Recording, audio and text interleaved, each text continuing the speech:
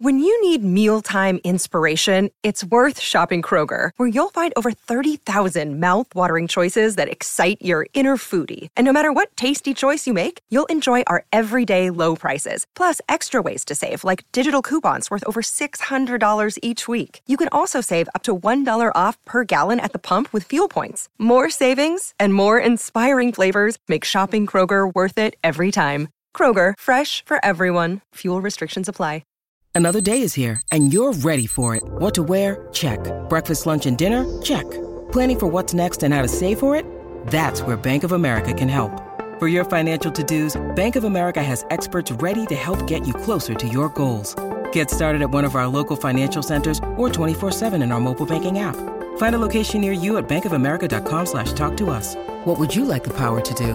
Mobile banking requires downloading the app and is only available for select devices. Message and data rates may apply. Bank of America N.A., member FDIC.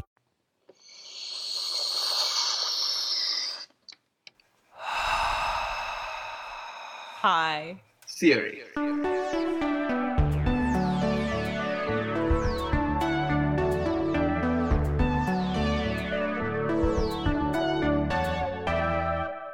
Welcome to High Theory. In this podcast, we get high on the substance of theory. I'm Sharonik Boshu. And I'm Kim Adams. We are two tired academics trying to save critique from itself. Today, I am speaking with Marquise Bay about Black trans feminism. Marquise, can I ask you to introduce yourself? Absolutely. So my name is Marquise Bay, and I am Assistant Professor of African American Studies and English, as well as core faculty and advisory board member of Critical Theory and Gender and Sexuality Studies at Northwestern University. And my work, broadly speaking, concerns transgender and non-binary studies, Black feminist theory, abolition, philosophy, and contemporary African American literature. But more specifically, I'm interested in and committed to thinking about how we might exceed and interrogate and irrevere. That's the word I've been coming to again and again. How we might be irreverent toward various kinds of taxonomies and categorizations that are imposed onto us before we have any say in that, before we even become an us. I think about and ask questions about what it might mean to do away with notions of ontology or the subject, or more readily recognizable gender and the gender binary or the category of the human. And I've explored these questions in my publication, most recently a monograph entitled Black Trans Feminism, which is published with Duke University Press. Congratulations. Thank you. And it's coming out super soon. Yes, it is. I'm so excited. That means that you are the best person to answer this question. What the heck is Black trans feminism?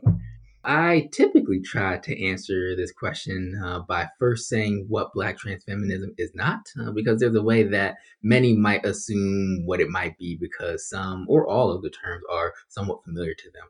So Black trans feminism is not simply to emphasize or talk about Black trans women. Black trans feminism is not just an amalgam of the things that Black trans women have said or done, but instead, for me, and the way that I theorize and think about it, with the intellectual and socio-political help of a variety of others, Black trans feminism is more akin to a posture or a disposition or modality. When I say Black trans feminism and try to promote that, I'm speaking about a politics, a mode of doing and agitation and engendering at the very limits of ontology, or ontology being the question of being, what it means to be, what parameters have been imposed as the scope of being. I'm speaking about a practice that seeks to unstitch the fabric of various kinds of institutions and ideas about personhood. I'm speaking about how we subversively, interrogatively unrelate to power's grasp. That's how I think about Black trans feminism. It's a modality in a way of inhabiting and exhabiting the world and all the categorizations and discourses that attend to that world. And it's not simply an identity that one holds or possesses. So that's kind of what Black trans feminism is not.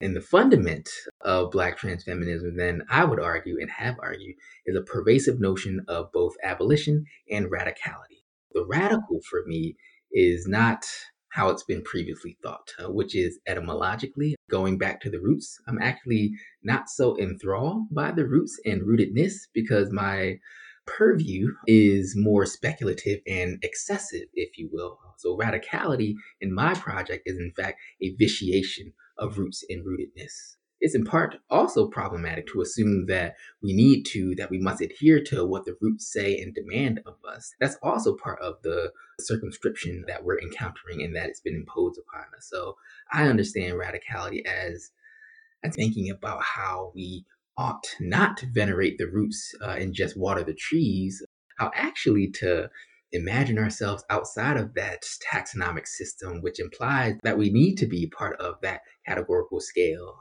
How can we be unenthralled with the fixity of trees and roots and desire something else? So that's radicality to me. And that's one of the kind of underlying tenets of Black transfeminism. And then abolition, for me, the other fundament of Black transfeminism, is robust and burly, as I understand it.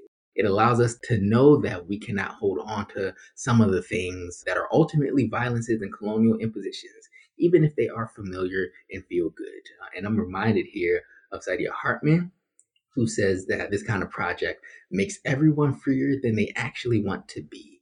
So abolition, or at least the kind that I envision, will make us freer than we might want to be, because it's an abolition not just of obviously bad things like prisons or racist institutions, but rather it's a constant practice of eradicating modes of carcerality and how we conceive of gender, of race, of personhood, how we conceive of our relations with other people or history or traditions. So abolition seeks also to vitiate and undermine that as well, because in that we uncover or enact the kind of freedom we might only be able to dream of. So that's how I'm understanding Black transfeminism via all of that.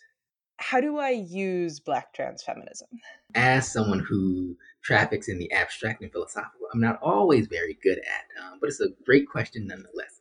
So I think the brief answer would be that we use it generously, by which I mean we allow it to sit with us and live with us. It's not a thing we deploy only in moments of intense struggle or political agitation. It emphasizes the quotidian and the quiet, because it's not about those spectacularized moments. It's about those constant tinkerings and tremors that move us in different ways and ask us to move differently in relation to others. We do this by reconfiguring how we make friends, how we talk to people. Do we gender them before we even know them, or do we suspend gendered assumptions? Do we only commit to these politics or movements because we think the people in them look like us, or do we commit because of the aims and goals and imagined futures that it espouses? Do we rail against the system, or do we carve out pockets of joy and life lived otherwise?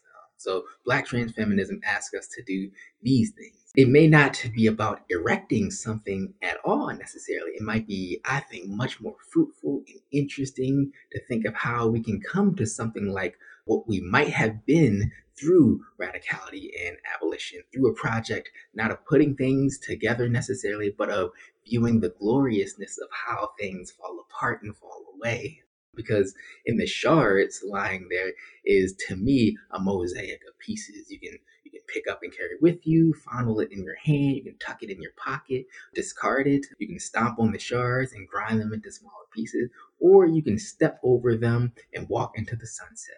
That's how we use Black transfeminism, capaciously, graciously, in the ways that we can, allowing it to open us up to asking different questions and being different kinds of things and think and say things that may not have been thinkable or sayable. That's how I think we can use Black transfeminism in a really capacious and generous sense. One of the things you suggested is that we might use this to rethink our relationships with others. Yeah. So it seems to me that oftentimes our relationships with other people are predicated on the various categories and logics that have been imposed upon us. And so even in the way that we relate to friends and loved ones, we so often operate on logics that come from coloniality, come from white supremacy, come from various kinds of capitalistic investments. And I think Black transfeminism would then allow us to get outside of those things, to think much, much more radically. Do I think about how my relationship to a loved one should not be predicated on that loved one's ability to adhere to traditional family values, or that I can extract certain kinds of labor from them, emotional and physical labor from them?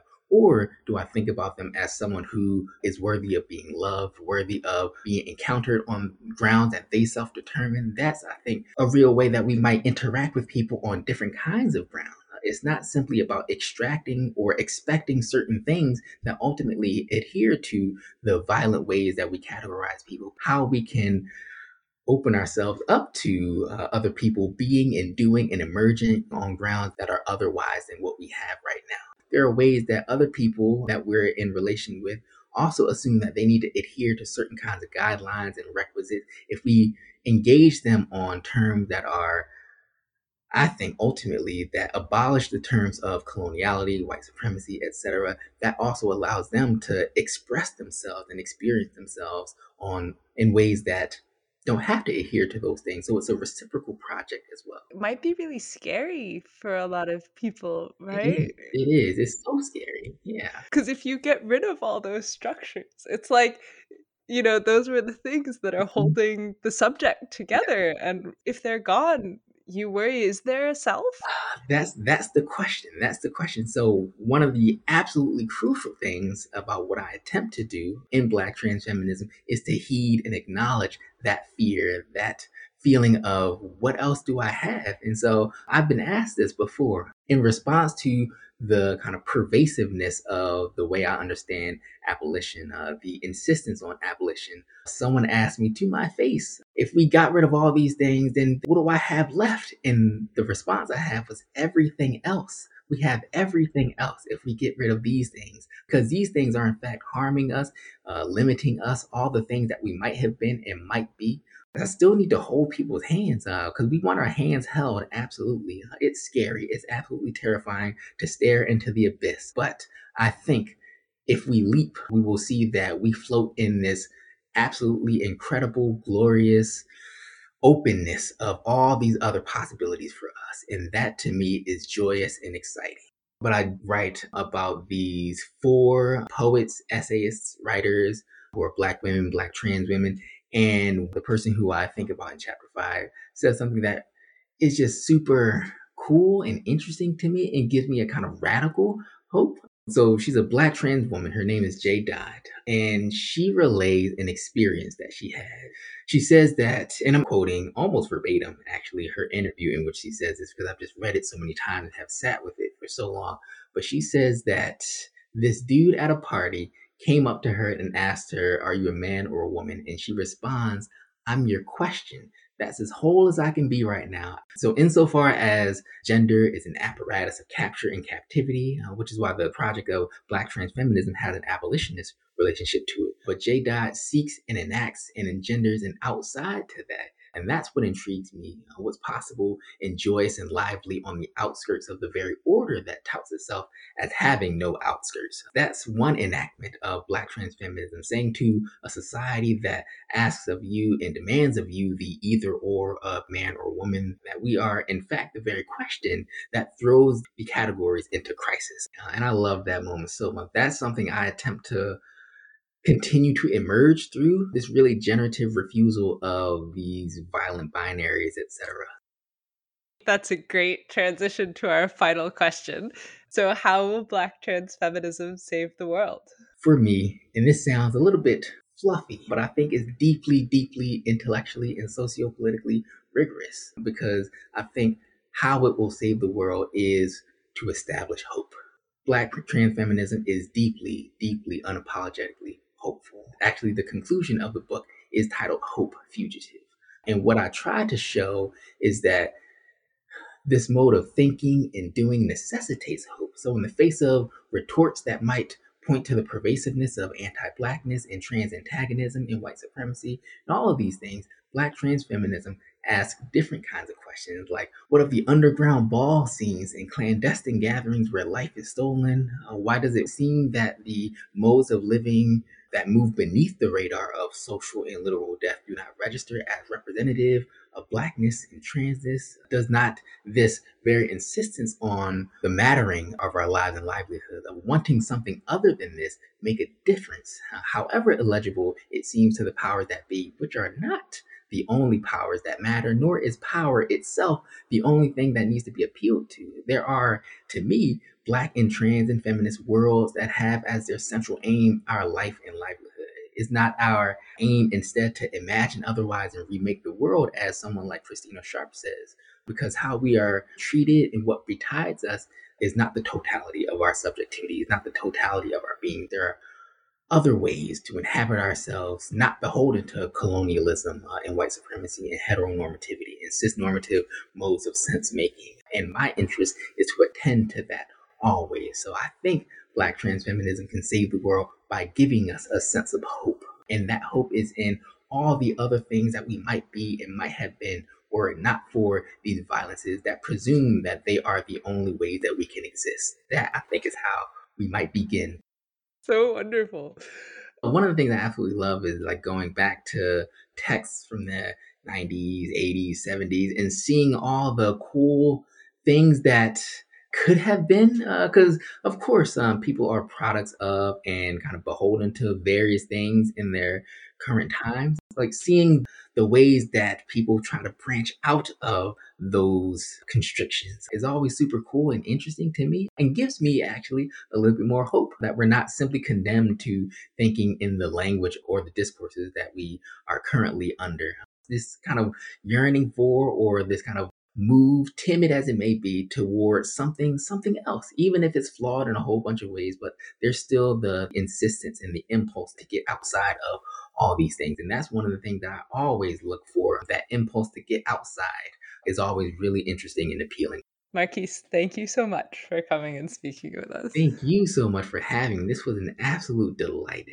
And thank you for listening to High Theory.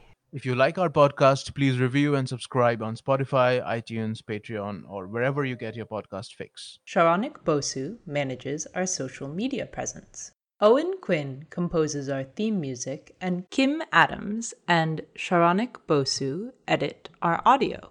You can also find us at hightheory.net. We hope you have a highly theoretical day.